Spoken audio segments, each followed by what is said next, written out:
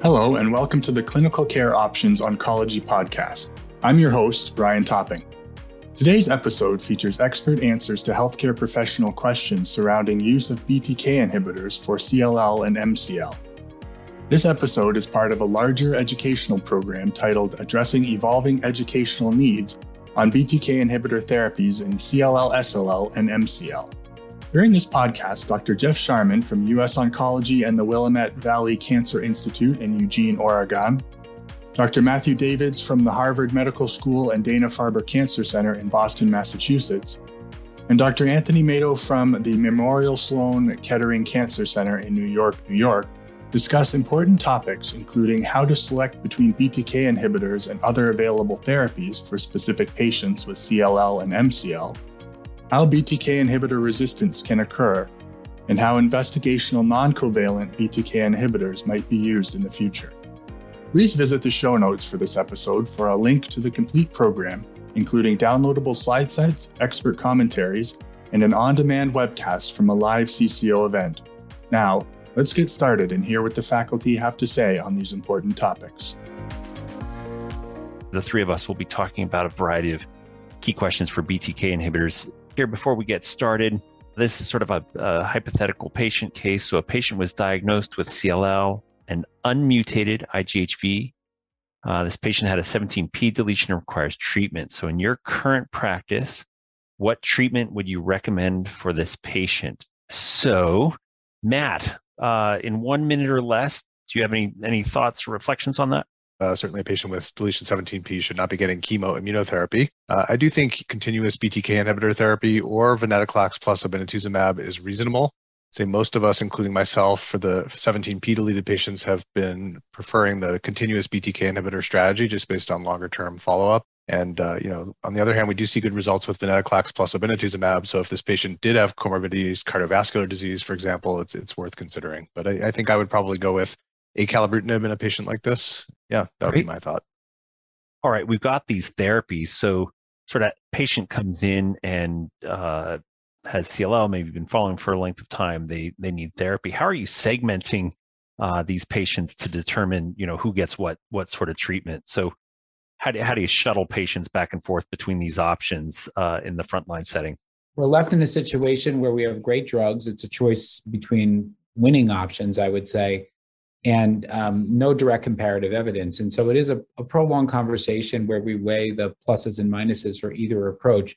At the end of the day, if I sit back and I look at the data from your Elevate-TN trial, Jeff, that's the acala-obin data, and then I look at the data from CLL14, I feel pretty comfortable that most of these treatments, regardless of which path you take, and get you to the same place with very similar efficacy data and acceptable toxicity data.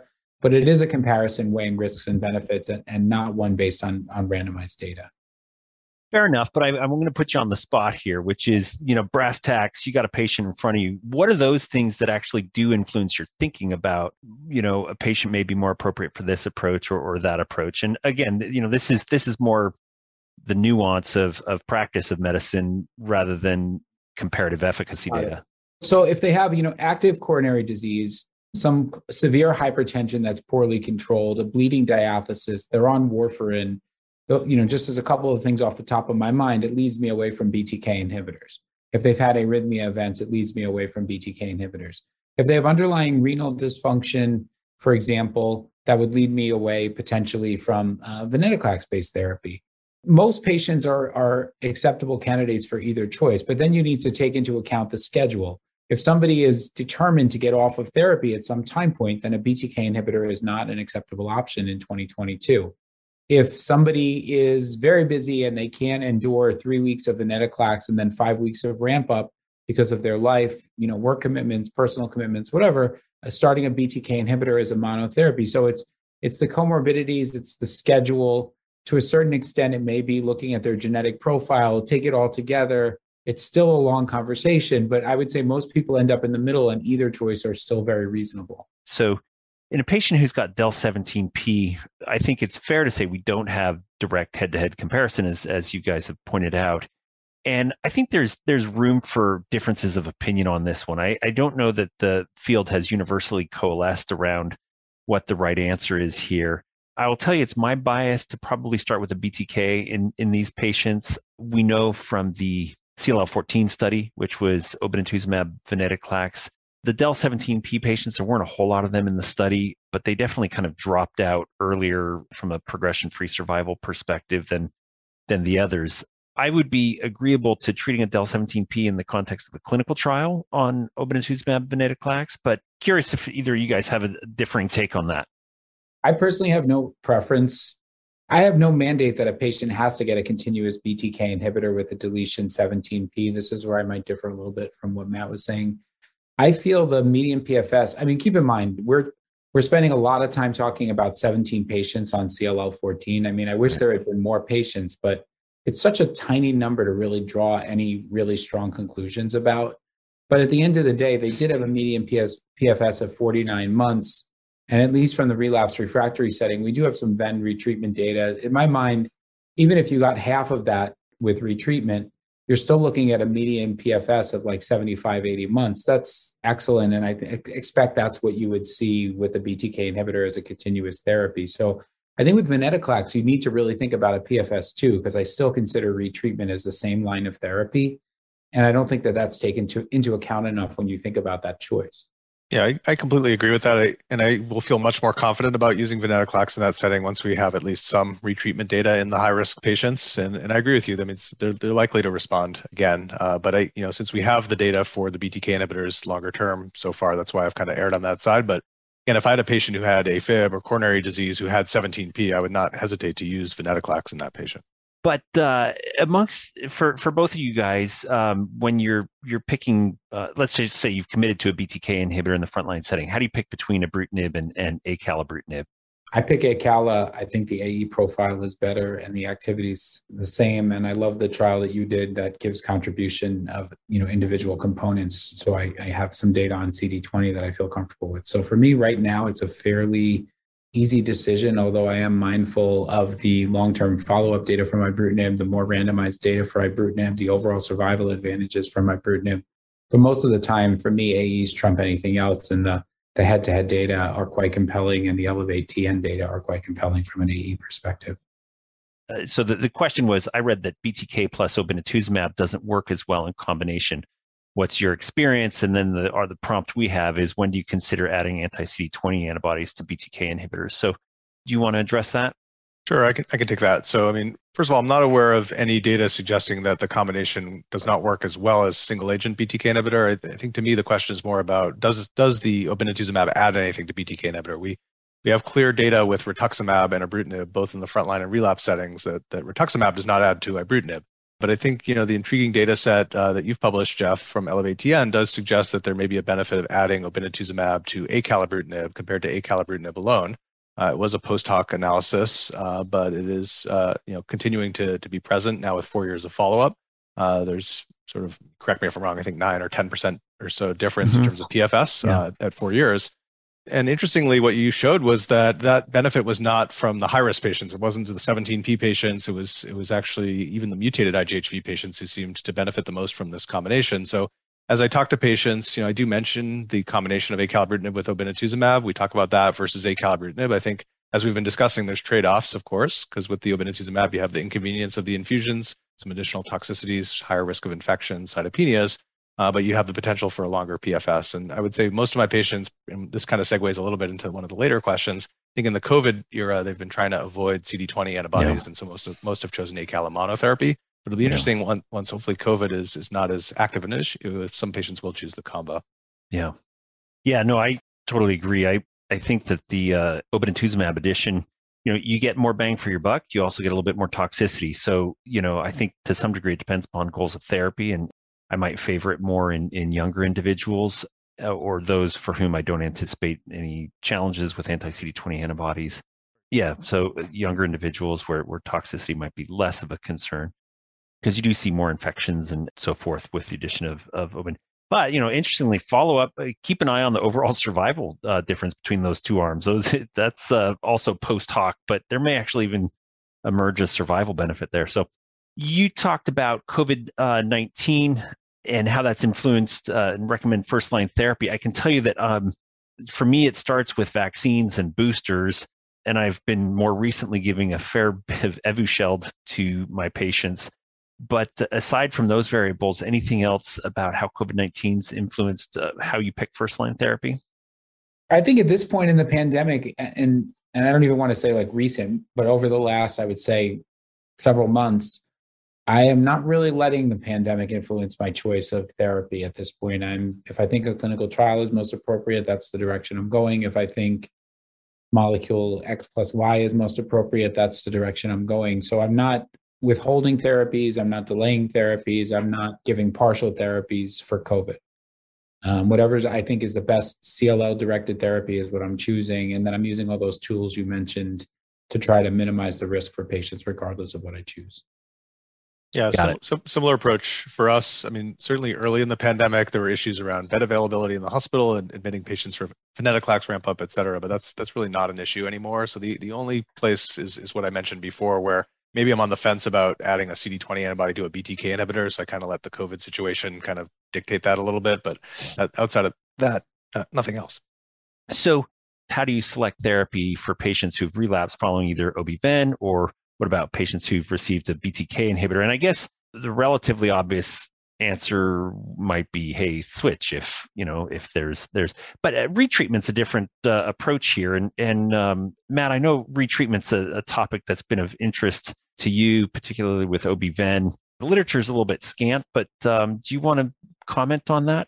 Sure. I mean, I think that is a very appealing option to consider for patients. And, from the relapse setting, we have seen some data that Anthony alluded to earlier that suggests the likelihood that many patients will respond.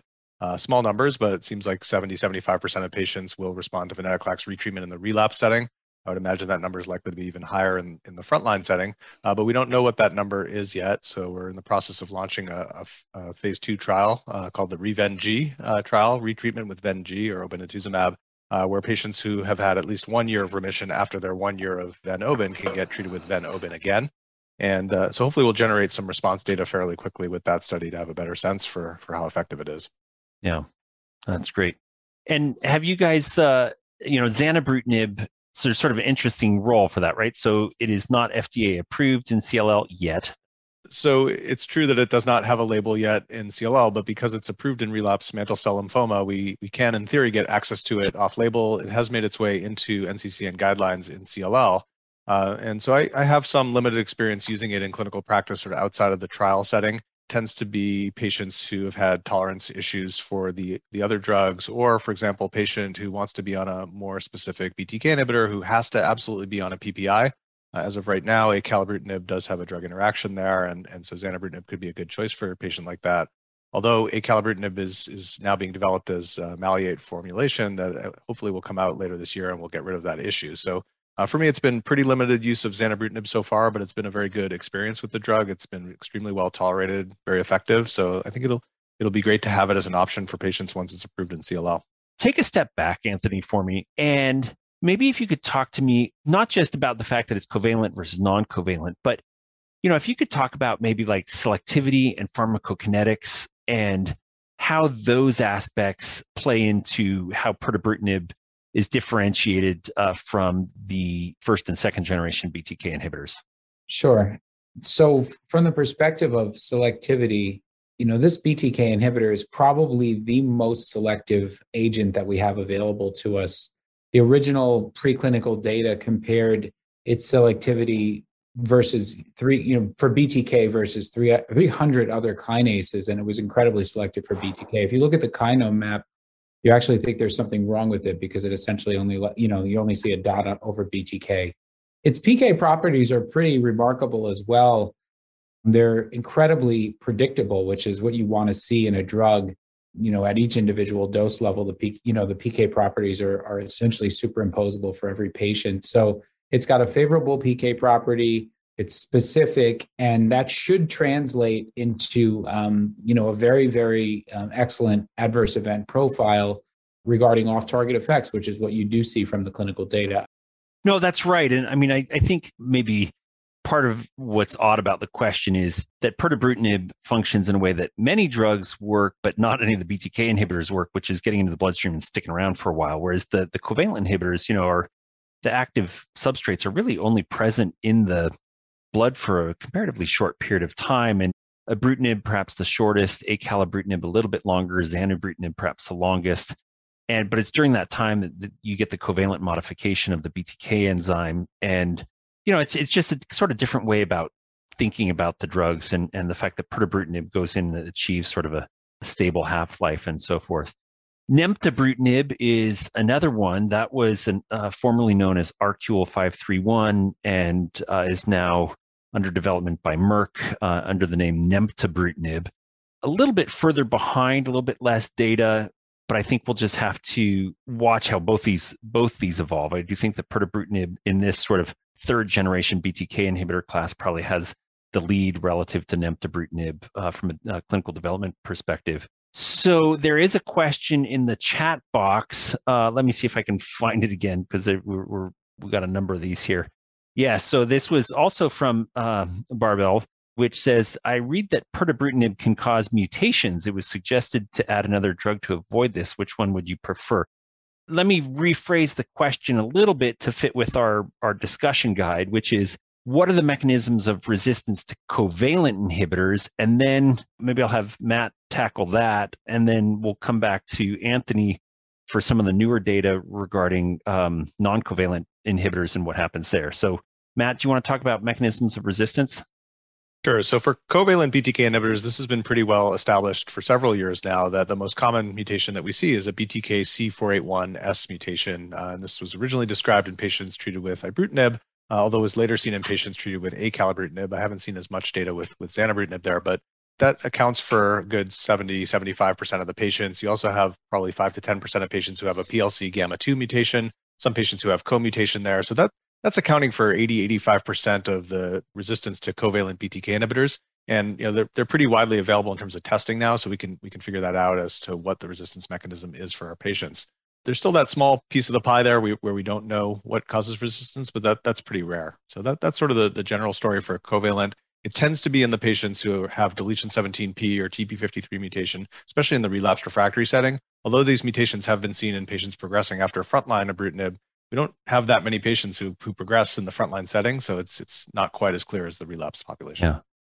And Anthony, before we get to sort of non-covalent resistant mutations, can you just give a comment about how well pirtobrutinib works against those resistance mutations seen against first and second generation BTK inhibitors? Oh yeah. So I mean, while ultimately the drug works well in wild type and BTK CYS481 mutated patients, I mean the original intent or design of the molecule was to overcome those mutations that Matt already described, particularly in BTK. It works really well. The data that we've presented, and we've all been part of these studies, the three of us, is the data where you can see a high overall response rate for the molecule that's not affected by the presence or absence of a CYS481 mutation, for example. And you can see progression-free survival that's not impacted by the presence or absence of a CYS481 mutation. So in terms of achieving the goal of addressing the biggest unmet need for a covalent BTK inhibitor resistant patient, it absolutely does do that. The nice added benefit was that it works great in wild type. It works great in the setting of intolerance. It has a great AE profile. So, but for the unmet need, it really does hit a home run in that department. And so what are the pivotal studies for pirtobrutinib that will hopefully get a pirtobrutinib label? Well, there's two for CLL specifically. Yeah, for CLL. There's two relapse refractory studies that are ongoing. One is a time-limited approach, which is ven-rituximab, the Murano regimen, plus or minus pirtobrutinib. And then there is a randomized trial, a 3-arm study, 1:1:1 randomization of pirto mono versus Idela rituximab versus bendamustine rituximab that does allow crossover from those control arms back to pirto. So that is another one. And then there's a frontline trial of pirto, correct me if I'm wrong, versus bendamustine rituximab, similar to the Alliance trial. And I've also heard, but I don't know if it's launched yet, of a 1:1 randomization versus ibrutinib. I think that's everything, right? Yeah, I'll tweak one of the ones you said. You called it a 3-arm study in the relapse setting of. Yeah, so that's actually a 2-arm.